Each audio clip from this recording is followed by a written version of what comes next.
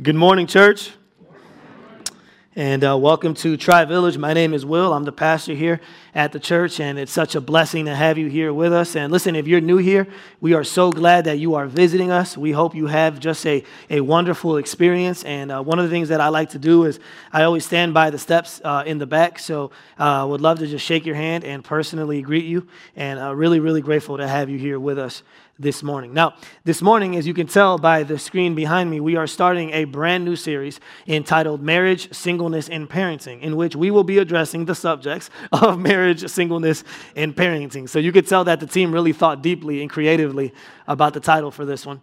And so that's what we're going to be addressing. Now, this morning, what we're going to do is we're going to spend 5 weeks in this series, and we are starting with the subject of marriage. Now, what I want to do before we jump in, though, is I want to tell you, if you're sitting here and you are single, one of the things that I want to do, because we have so many singles that come to our church, one of the things that I want to do is I am going to be addressing you throughout. So even though we might be talking about marriage today, I'm going to talk about singles a lot, because I think that you guys are just such a big part of our church in particular and the greater church in general. So we're going to be talking to you throughout. But this morning, we are going to be addressing the subject of marriage. So if you have your Bibles, I want you to turn to Genesis chapter 2.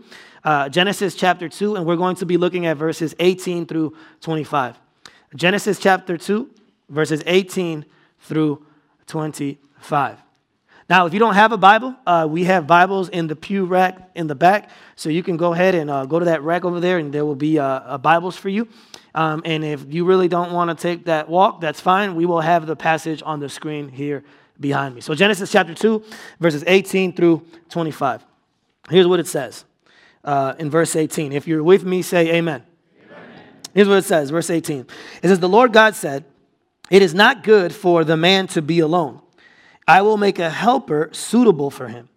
Now the Lord God had formed out of the ground all the wild animals and all the birds in the sky.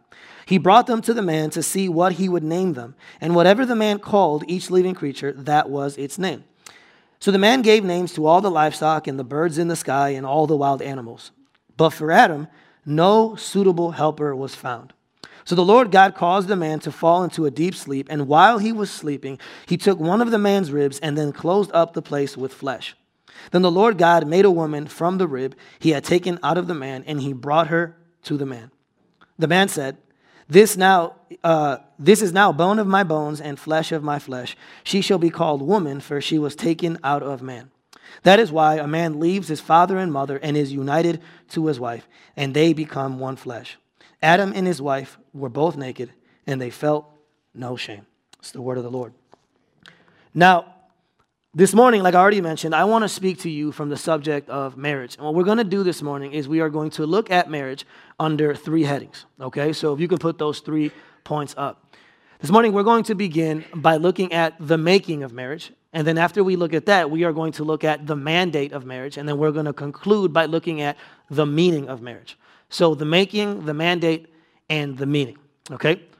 So we're going to begin this morning by looking at the making of marriage. In this passage, there is someone who makes marriage. There is someone who creates marriage. And according to the passage, that someone is not Adam, and that someone is not Eve. There is someone who makes marriage, and the person, according to Scripture, is God. God is the creator and maker of marriage. Now, to show you that, I want to look at verse 18 again. Look what it says in verse 18. In verse 18, it says, "The Lord God said, 'It is not good for the man to be alone.'" Now, for us, that doesn't really mean much, but here's why this was so significant. Because up to this point, God had said everything was good. Everything God had created up to this point was good in his eyes. And then all of a sudden, he sees something and he identifies it as not good. Now, the word good is a very interesting word in Hebrew because the word good, it means appropriate. It means beautiful. It is the opposite of moral evil. So all of a sudden, God sees something that is not good in creation. And the question is, what does he see? Well, he says, it is not good for what? For man to be alone.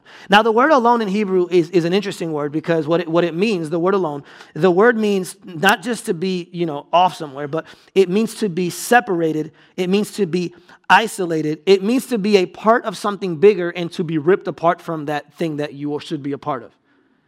That's what alone there means, okay? It means to be separated. It means to be isolated and to be ripped apart from something bigger. So he sees Adam and he says, this is not good.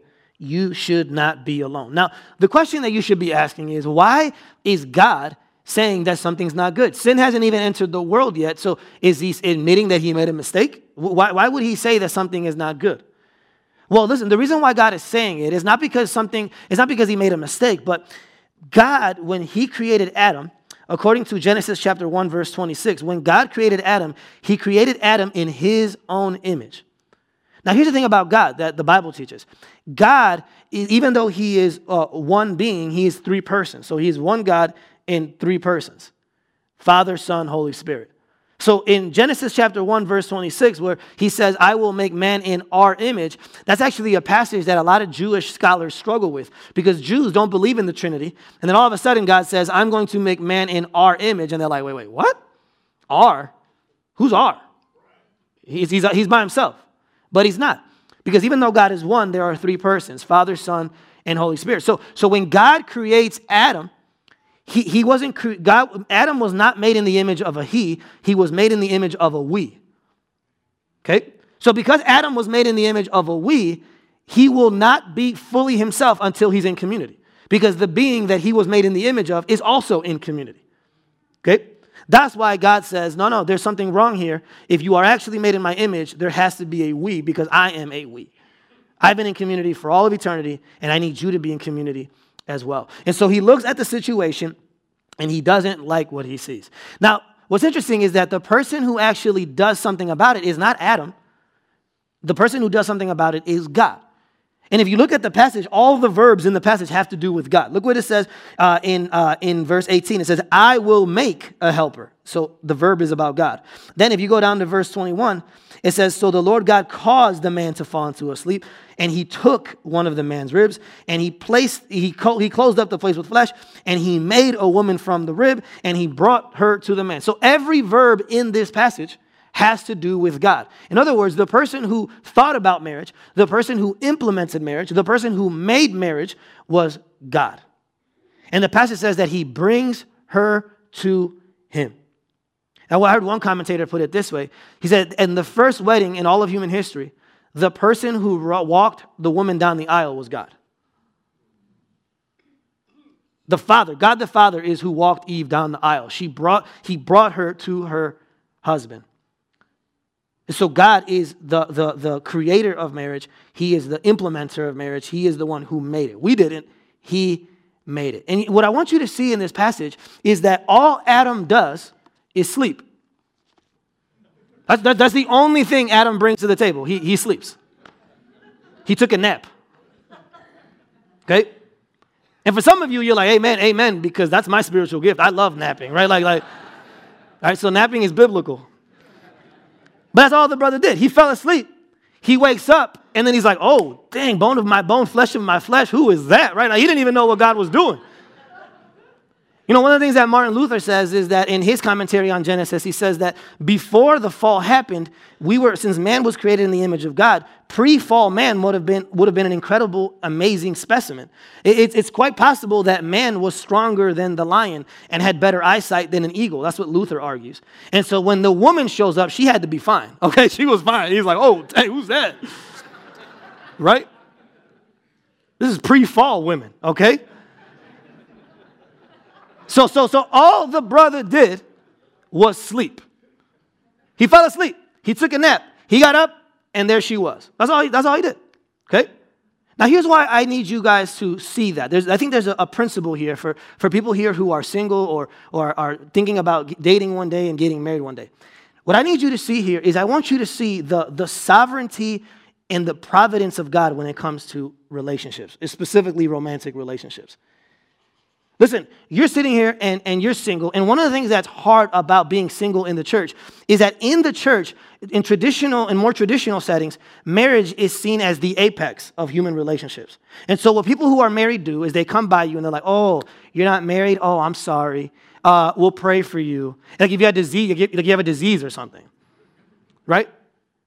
And we'll put you on our prayer list, we promise. Yeah, hopefully the Lord will fix that. And so one of the things that happens is it's when on Sunday morning, it's like, okay, I'm going to try my best to honor God in my singleness, right? But after a year of that, or 2 years of that, after your third Valentine's Day at your parents' house, you know what I mean? You're like, this ain't going to fly anymore, okay? And so what starts to happen is you start trying to take matters into your own hands. You start trying to lower your standards because you just don't want to be alone. You lower your standards, you don't pray about it, and you go out to do something on your own. But what I want you to see in this passage is I want you to see the sovereignty of God, the power of God. God's the one that selects Eve for Adam. Adam wasn't even thinking about finding Eve. God is the one that creates her. God is the one that brings her. So listen, I'm not telling you not to pursue people. I'm not telling you not to try online dating if that's what you want to do. I'm not even telling you not to shower. Please shower, okay?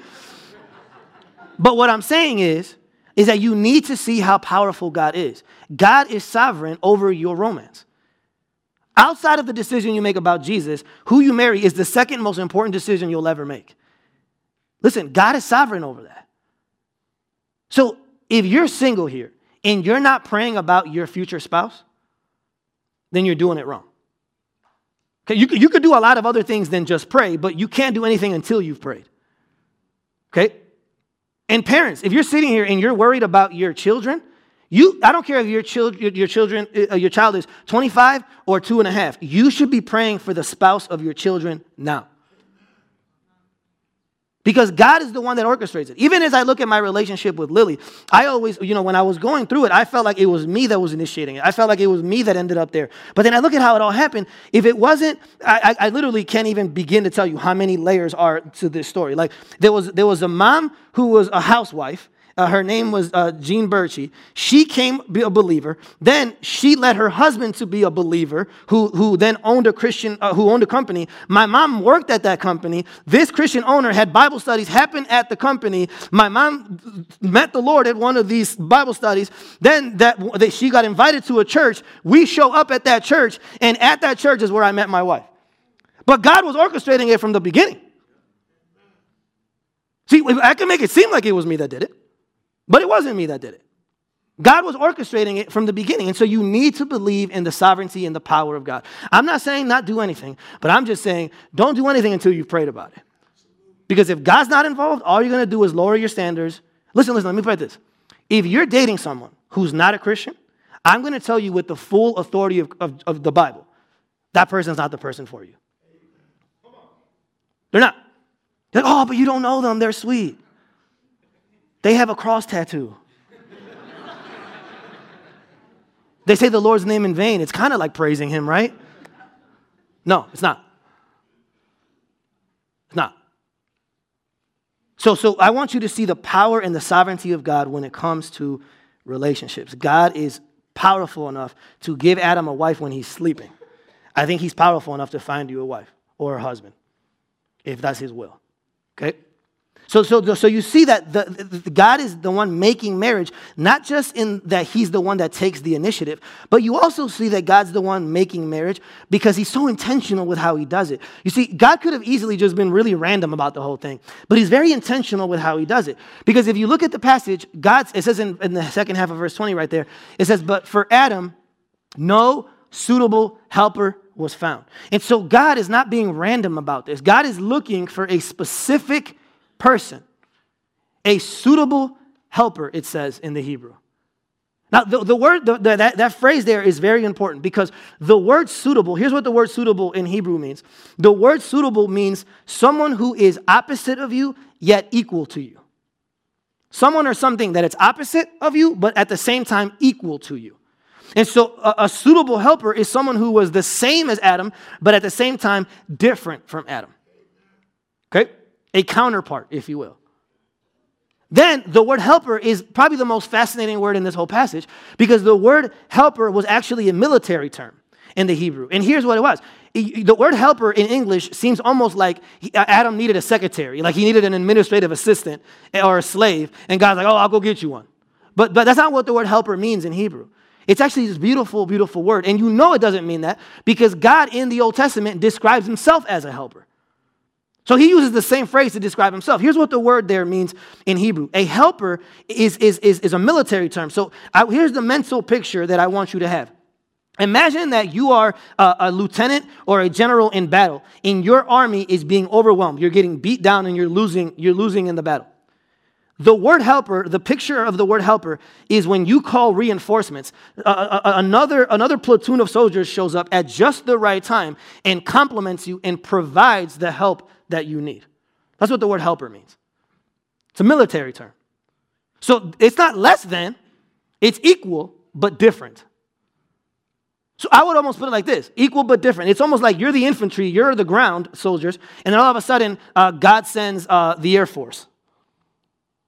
Both soldiers, but different. It's a different type of help. That's what that is. So it doesn't mean your personal assistant. It doesn't mean your slave. It actually has nothing to do with submission. It has everything to do with symmetry. There's symmetry here. God gives him what he doesn't have. So this is why this is important, guys. Listen. God didn't give Adam Eve in order to complete Adam. He gave Adam Eve in order to complement Adam. Let me say that again. A romantic partner doesn't complete you. They complement you. The only person that completes you is God. Amen? So that's why there's people who never get married and honor God their whole life, because you don't need a person to complete you. A person can complement you, but only God can complete you. It's like two puzzle pieces. A puzzle piece can stay by themselves, or they can be connected to another puzzle piece. But they're like not any less a puzzle piece if they never get connected to another puzzle piece. So a person, a romantic partner, complements you but doesn't complete you. Only God can do that. Okay? And so you see it's just beautiful how God is he's orchestrating and bringing this whole thing together, right? God is bringing this thing together. And here's what's beautiful about how God does marriage. He has this balance that the world just doesn't have when it comes to marriage. God never overvalues marriage, and he never undervalues it. He doesn't put it too high or too low. He puts it exactly where it belongs. But the world that we live in, they always have either really too high or too low. They either put it in an idolatrous place where it shouldn't be, or they put it down here where it shouldn't be either. They either overvalue it or undervalue it. So let me give you an example of how our culture does this. So in our culture right now, one of the ways in which our culture overvalues marriage and puts it in a place that only God should be in is because right now, with all the things that are going on politically in our nation with the LGBTQ community, one of the reasons why they desperately want marriage is because in their minds, they think that marriage is going to fix everything. They think marriage is where you're going to find purpose and meaning and satisfaction and contentment. Listen, I can tell you that none of those things are found there. We could have echoes of that, but ultimate satisfaction, ultimate meaning, ultimate purpose is not found in marriage. And so our culture is like, oh, we need marriage because if we have that, we're going to find everything we need. No, you're not actually. Give it a few years and you'll see.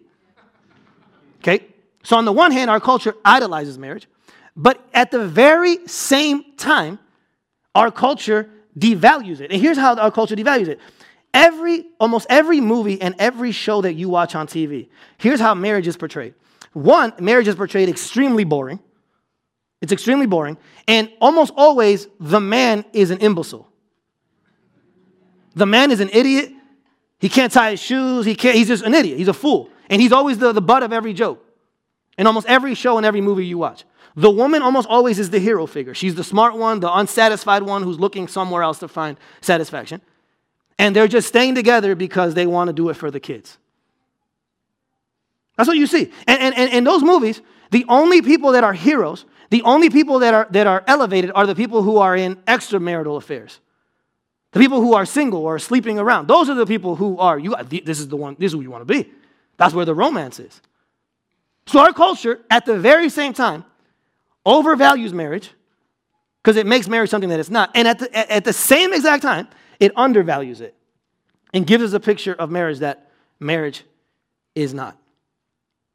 That's how messed up we are, guys.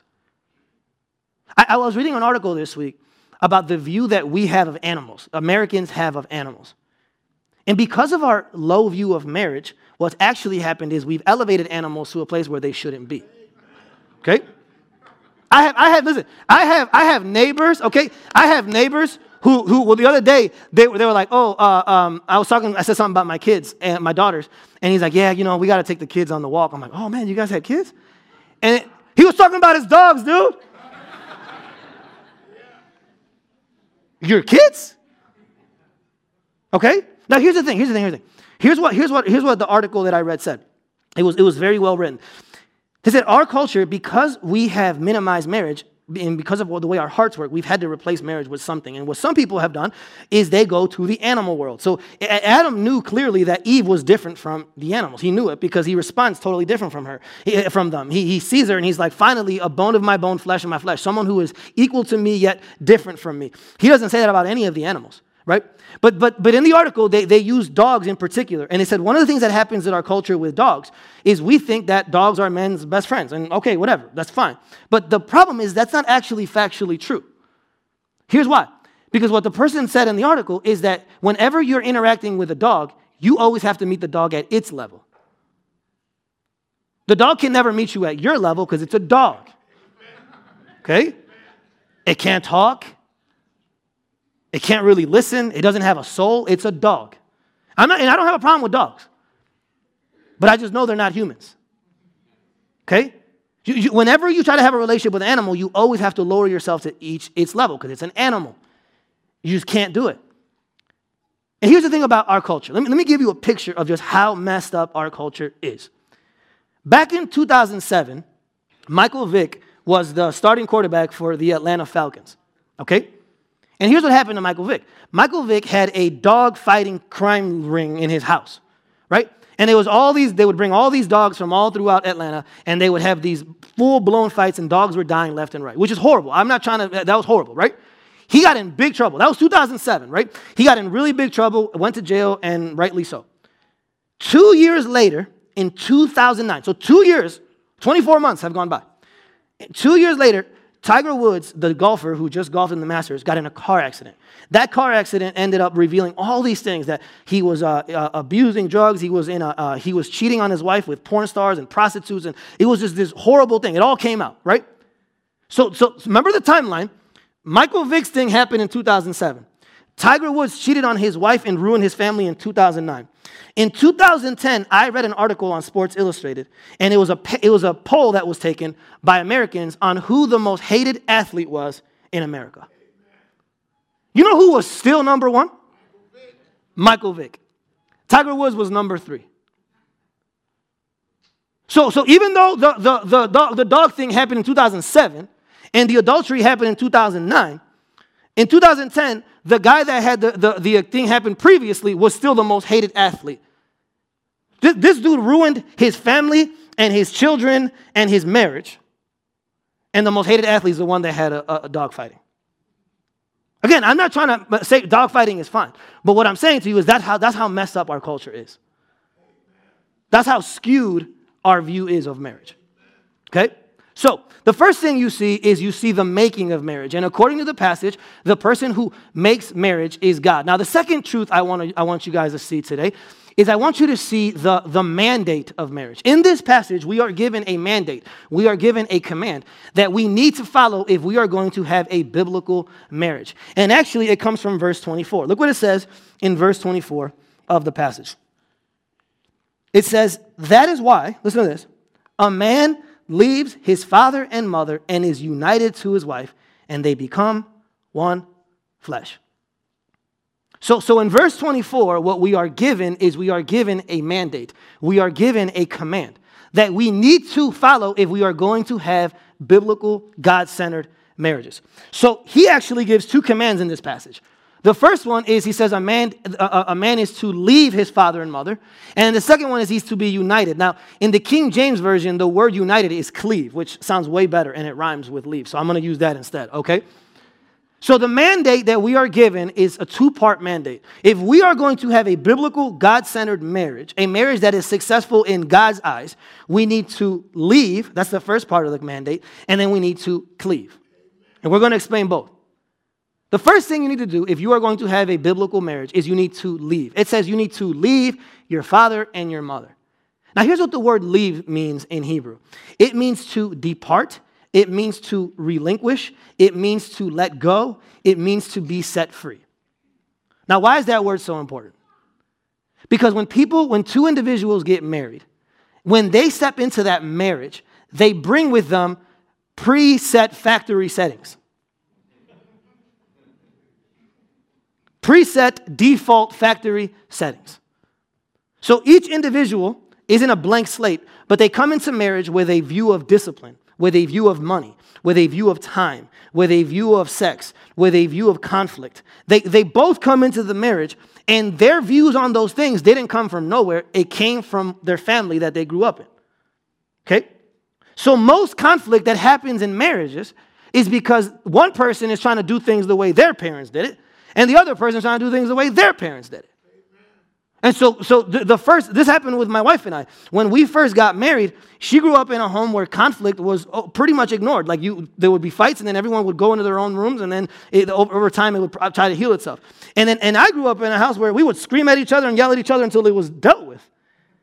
And so our first fight, she runs into the bedroom, and I'm outside screaming. Little did we know that the reason why we were fighting was because neither of us had left our father and our mother. We were doing what we were taught to do. So we got money. Our first check, I remember it like it was yesterday. We got our first check. I want to put all our money, I want to go spend all our money. She wants to go save all our money. So that caused conflict. Okay? And then when we had our children, I wanted to discipline one way, and she wanted to discipline another way. Why? Because every time you enter a new season of marriage, whatever season you're entering, you're bringing all the baggage from your childhood and your upbringing with you. Okay? So you have to depart. You have to let go. You have to be set free from your past. You have to. You have to acknowledge it, and you have to let it go. You have to. Now, some of you are sitting here and you're thinking, oh, well, this has nothing to do with me because I hate my parents. My parents were horrible. I never want to do what my parents did. So this really has nothing to do with me at all. Here's why it does, though. The person who hates their parents is just as controlled by their parents as the person who loves their parents. Here's why. When you love your parents, here's what you do. You go into the marriage and you want to do everything that they did, right? When you hate your parents, you go into your marriage and you're like, I'm going to do everything they didn't do. But here's the thing. You're still limiting yourself in your options because you're stuck with the opposite of what they did. So I don't care how bad your parents were. There's no way that your parents were 100% bad. Let's say there was 70% that they did bad and 30% that they did good. You're not going to have the 30% good as an option because you hate everything your parents did. So now you've just limited your options and you're just as controlled as the first group, even though you can't stand your parents. So the thing is it doesn't matter whether you loved your childhood or you hated it. If you don't deal with, if you don't leave it, if you don't let it go, there's going to be problems. Even something like birth order affects things. I'm the firstborn, and I am very much a firstborn in how I behave.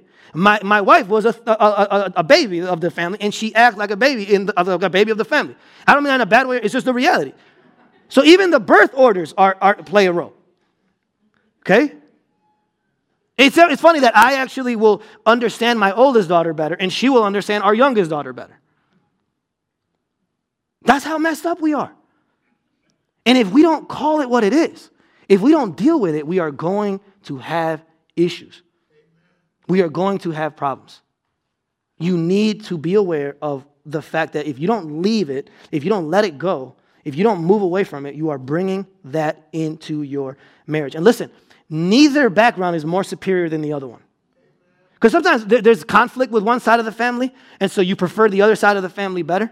And so by default, you think that what they did was better than it. No, neither is better. Both of you have to come in and push everything away and start with a blank slate. That's what it means to leave. That's the first part of the mandate. The second part of the mandate, though, is equally as important. Not only are you to leave, but then you're also to cleave. That's what he says is united, to cleave. The word there, united, the word cleave, it means to be glued to someone. It means to be stuck to someone. It means to be fastened and binded to someone. It means to cling to someone. That's what the word means. The word cling is the one I most prefer because it gives the idea that you can't just do that once. You have to do it every single day. If your marriage is to be a biblical marriage, you need to cleave to your spouse every single day. You need to cling to them. You need to pursue them. They need to pursue you, and you need to pursue them.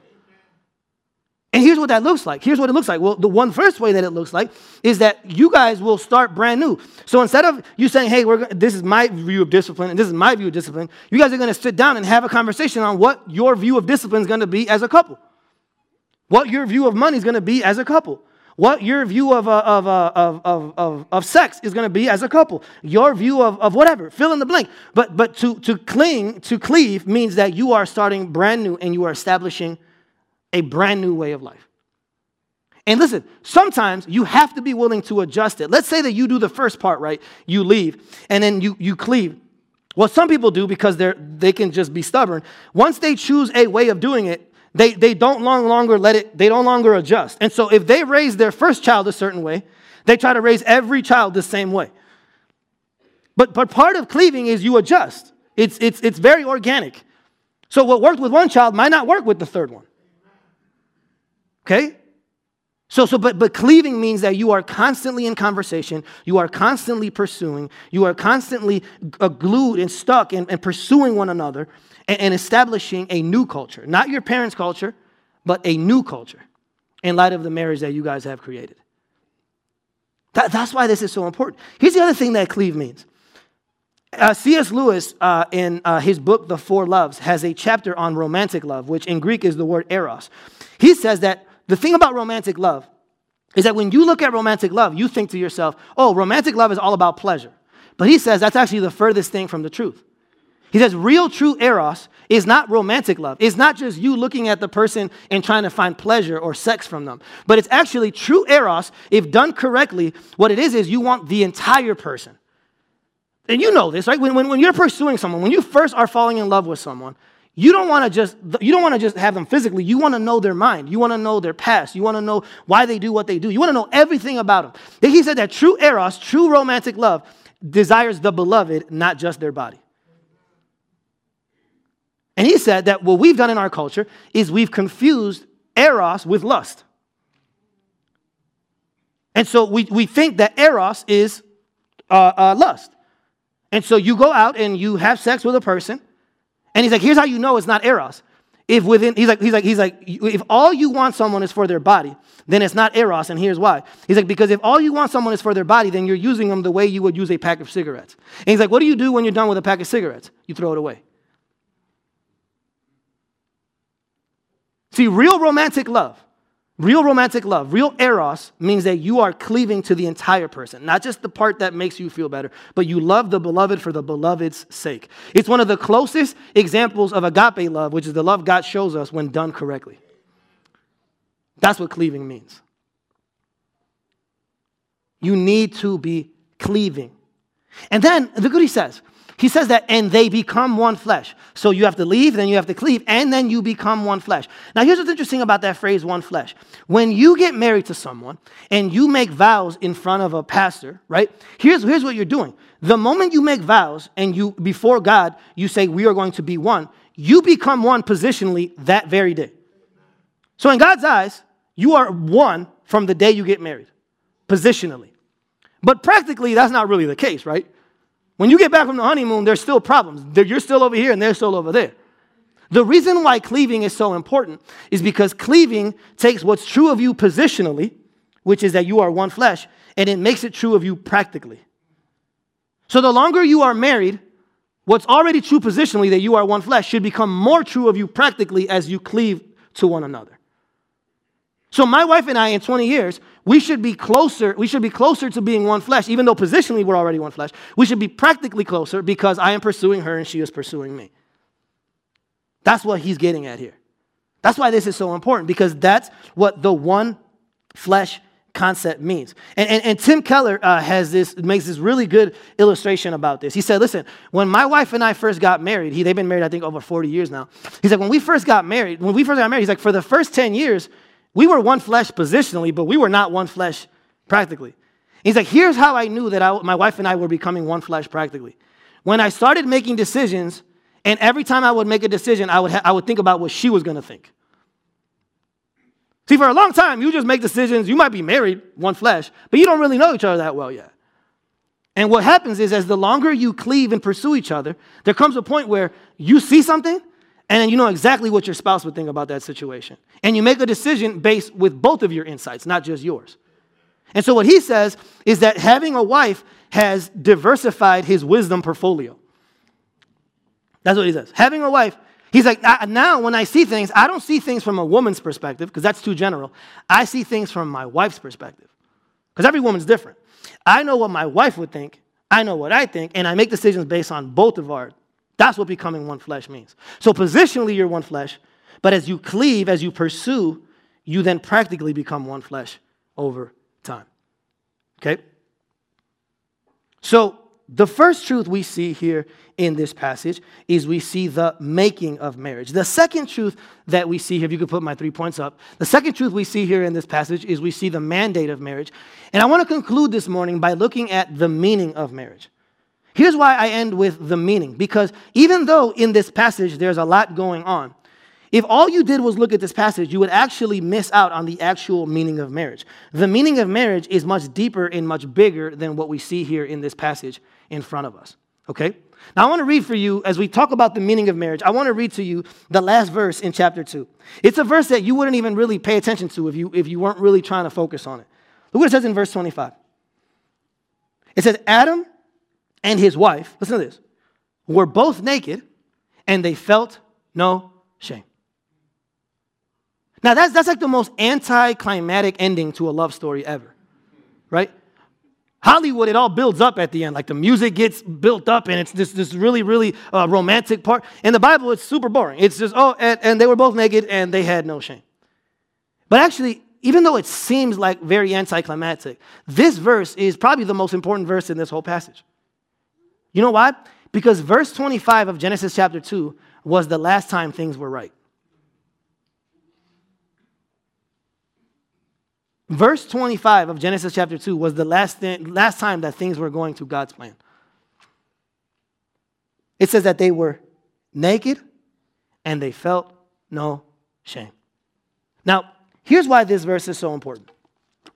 One, because it was the last time things were right. Because literally one verse later in verse 1 of chapter 3, it all falls apart. But think about what's going on in the garden. In verse 25, we are told that they are naked yet clothed. Now follow with me, track with me. They are fully naked, yet they are fully clothed. What do I mean? Well, I don't mean they're clothed physically, but spiritually they are clothed in God's love, in God's grace, in God's presence. So they are fully naked, and yet at the same time, before the fall, they are fully clothed. And there's no shame because there was no sin yet. Shame only comes when sin's involved. Now think about what happened when Adam and Eve sinned. They went from being naked yet clothed to being clothed yet naked. I know somebody missed that. Okay, so that was good. I'm going to say it again. So listen. Before the fall, Adam and Eve were clothed yet naked. They were naked yet clothed. So they were fully naked and yet they were fully clothed because they were loved by God in his presence and were receiving his grace and mercy. So they're fully naked, and yet they are fully clothed. After the fall, they hide and they go get leaves to cover themselves. And all of a sudden, they are fully clothed or partially clothed. They are clothed and yet now naked. It all flipped. Everything changed from that moment on. And some of you might be sitting and thinking, you're kind of making a big deal about this. It really isn't that big of a deal. Well, here, I'll show you why it's a big deal. Because R.C. Sproul, who passed away a few months ago, he has this illustration that he uses to describe just how much this moment in history impacts us to this day. He gives an illustration. He says, imagine you were sitting in a room, right? And you're in the room, and an acquaintance of yours walks in. They walk in, they lock eyes with you. You know they see you, you see them, and they don't acknowledge you. They just walk right past you and act like you're not there. He says, if that happened, there's a part of you that gets angry. There's a part of you that feels disrespected. There's a part of you that feels indignant. Like, how dare you not acknowledge me? I know you saw me. How dare you not acknowledge me and approve of me? Right? That's our first response. Now, he says, now imagine if the opposite happened. Let's say if that same person walked in, sat in the table, right across from you, the table, and just stared at you for 15 minutes. Never said a word, just stared at you like a creep. You know what would happen after a while? You would get equally as angry and equally as offended and equally as bothered. But this time, it's not because they noticed you, but because they didn't notice you, but because they noticed you too much. He says, here's how messed up we are as human beings since this moment. There's a part of us that desperately wants to be known, desperately wants to be approved of, desperately wants to be noticed and accepted. But at this very same time, there's a part of us that's hiding, wearing masks, and doesn't want to be seen or exposed. Both are true at the same time because of what happened in this passage. Both are true. And I came across an article this week where the author said, here's the thing. We are so, actually it was a commentary, and he said, we have been so affected by this that to this day, the reason why we have blinds, the reason why we have garage doors, the reason why we have shower curtains, the reason why we have makeup, the reason why we have a multi-billion-dollar clothing industry is because of what happened in Genesis chapter 3. We are all trying to hide. We all desperately want to be known. We all desperately want to be seen. But at the same time, we desperately don't want to be known, and we desperately don't want to be seen. All at the same time. We want someone to fully know us and yet fully love us. But we know we really can't find that. And so we kind of just give up on both. That's how bad this moment was. And so the question is, what can we do? What's the hope? This is horrible. Well, not only did it change everything then, but it's still affecting everything now. So what's the hope? What can we possibly do? Well, here's the crazy thing. God actually does something about it in the passage. If you look at chapter 3, verse 21, I don't have it on the screen, but here's what it says. So God sees that they are naked. God knows what they did. They attempt to cover themselves with these man-made masks and outfits. And then it says in verse 21, the Lord God made garments of skin for Adam and his wife and clothed them. Now, you can read right past that because you're like, okay, garments of skin. He made them a jacket. Cruella de Vil, got it. Like he made them a jacket. They were naked. Now they're wearing a fur coat. Got it. Done. But here's the thing, and here's what the passage just reads right past. In order for there to be a garment of skin, an animal had to die. There had to be a sacrifice in order for them to be covered. Someone had to go in order for them to be brought in. Okay, so don't miss this, don't miss this. What God does in this passage is he gives a temporary solution to an eternal problem. He knows that this is just a Band-Aid. All God is doing by giving them garments is he's putting a Band-Aid on cancer. Because he knows that he's not ultimately fixing the problem. But in the same passage, in Genesis chapter 3, he looks at the serpent, who's the one that brought all the issues into the situation. He looks at the serpent and he says, listen. You think you won. But from this woman is going to come a seed that's going to crush your head. And so God is, at the very same time that he's providing a temporary solution, he is providing us a permanent solution, which is a seed that will come. Here's the beautiful thing about the Bible. In the Bible, there's a wedding at the beginning, and praise be to God, there's a wedding at the end. Because here's the thing, we have a bridegroom in this passage, and the bridegroom is Adam, and he's failing miserably. And because of his sin, we all are in trouble. Because of his sin, we all are naked. Because of his sin, we are all ashamed now. But there's another wedding, and the other wedding brings a better Adam, a better bridegroom. And he comes, you see, in this passage, Adam is passive. He doesn't do anything to go look for his wife. The last Adam is going to come from heaven down to earth in order to find his wife. He's going to cross not just an aisle, he's going to cross all of the cosmos to come find us. Because he's the better Adam. He's the greater Adam. He's the greater bridegroom who's going to meet us at a greater wedding. See, in the first Adam is in a garden, and because of his sin, we all became naked, and we all fell into shame. The last Adam is in another garden, the Garden of Gethsemane, and because of his obedience, now we all can find clothing, and now we all can find grace because of what he did for you and for me. So he's the greater spouse, the greater Adam, the greater spouse. He's in the greater garden, will provide a greater wedding for us. He did all of those things for you and for me. And not only that, he's also the greater helper. We said that the helper is someone who comes alongside you with strength and with power, someone who is equal, who's the same to you, but at the same time very different from you. That's what the woman is. Jesus is the greater helper because he comes and he's like us on one hand because he's human, but he's very unlike us on the other hand because he's holy. He comes alongside us, and the first helper, all the first helper can do was complement us. This final helper completes us. That's what he did for you and for me. And so now we are in a place where Jesus is the ultimate bridegroom. Think about what a bridegroom does to his bride.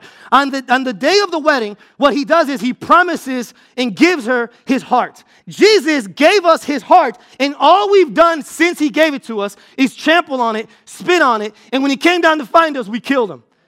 So think about it. You might be in a very bad marriage, but the worst marriage, the worst long-standing marriage in human history is God's marriage to us. Because we are terrible spouses. And we cheat on them again and again and again and again. Jesus had every right to turn his back on us. He had every right to not come down. He had every right to forget us. Instead, what he does is he goes to the cross, and it says in the Bible that they cast lots for his garments. So that he died naked. In movies, they always have some type of outfit on him. He was naked when he died. So Jesus became naked so that you and I might be clothed. Jesus took our shame so that you and I might get grace. You know what the Bible says? The Bible says that when you place your faith in Jesus, he gives you a robe of righteousness. He takes off his robe, he takes your sin, and then so now we go from being naked to being clothed. And not just clothed with anything, but we are clothed with the righteousness of the Son of God. So that means that we are fully accepted, fully loved, fully approved of, and fully secure. So now that changes the way I do marriage now. Now, when I go to my spouse, I don't need to find ultimate satisfaction from them. I don't need to find ultimate approval from them. I don't need them to be perfect because my Savior was perfect. I don't need them to save me because my Savior saved me. I don't need them to do everything right because he did everything right. Now I can love my wife with no strings attached and be the spouse that I was always supposed to be because my tank is filled by him, not by her.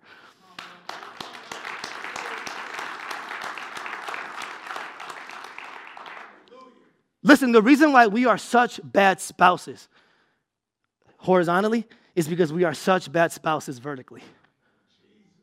You don't believe the gospel in your marriage. That's the problem. Because if you really believe the gospel, it changes everything. You know, I was reading this week, and one of the things that struck me about this passage, this is just so, I kept looking at it, and I'm like, man, I just wish that we can get a second chance. I wish that we could almost hit rewind and go back, because Adam and Eve were so innocent, and everything was so good. Why did they have to mess everything up? I wish I can go back to that moment, right? That's one of the things I kept telling myself again and again and again this week. And I'm like, man, that was so much better than anything we have right now. But here's what's crazy. In the passage, they were innocent, and they fell from innocence, right? That's what they did when they sinned. One of the statements that most bothers me is when people say, oh, that person fell from grace. You know why? Because you can't fall from grace. You can't fall from grace because no matter how much you fall, grace is always at the bottom. Grace doesn't meet you at the top. Grace meets you at the bottom. Grace is like gravity. The lower you go, that's where grace is. And so praise be to God that this happened the way it happened, because they didn't have the opportunity to thank God for his grace and his mercy and his forgiveness. We know God much better. We can thank God for much more. The Bible says that he who has been forgiven much loves much. So we have so much more to love God for because he has forgiven us for so much. He has brought us from so far. So now praise be to God there's another wedding. Praise be to God that not only did we we fell from innocence, but praise be to God that we will never fall from grace. When we get to heaven, it's going to be glorious. Listen, if you're in a bad marriage today, you're one day going to be in an amazing marriage. If you're single and you never get married, you're one day you might never experience the horizontal marriage, but you are going, if you place your faith in Jesus, you are going to experience the vertical one. And listen, the arms that are ultimately going to satisfy you, when you fall into the arms of God, those are the arms that are going to satisfy you. Those are the arms that are going to secure you. Those are the arms that are going to approve of you. So whether you are in a good marriage, don't idolize it because there's a better one. If you're in a bad marriage, don't ignore it and don't hate it because it points you to the better one. And if you never get married and never get the opportunity to be in someone's arms, one day you will be in someone's arms. The gospel changes everything. One of the things that Adam says when he sees Eve, he says, at last, that's what in the Hebrew says, at last, finally. We can say the same thing. We can look at Jesus and we can say, at last. Finally, I have found a spouse who loves me, satisfies me, died for me, sacrifices for me, is perfect for me. In Jesus, we have found someone who knows us fully and who loves us fully. Amen.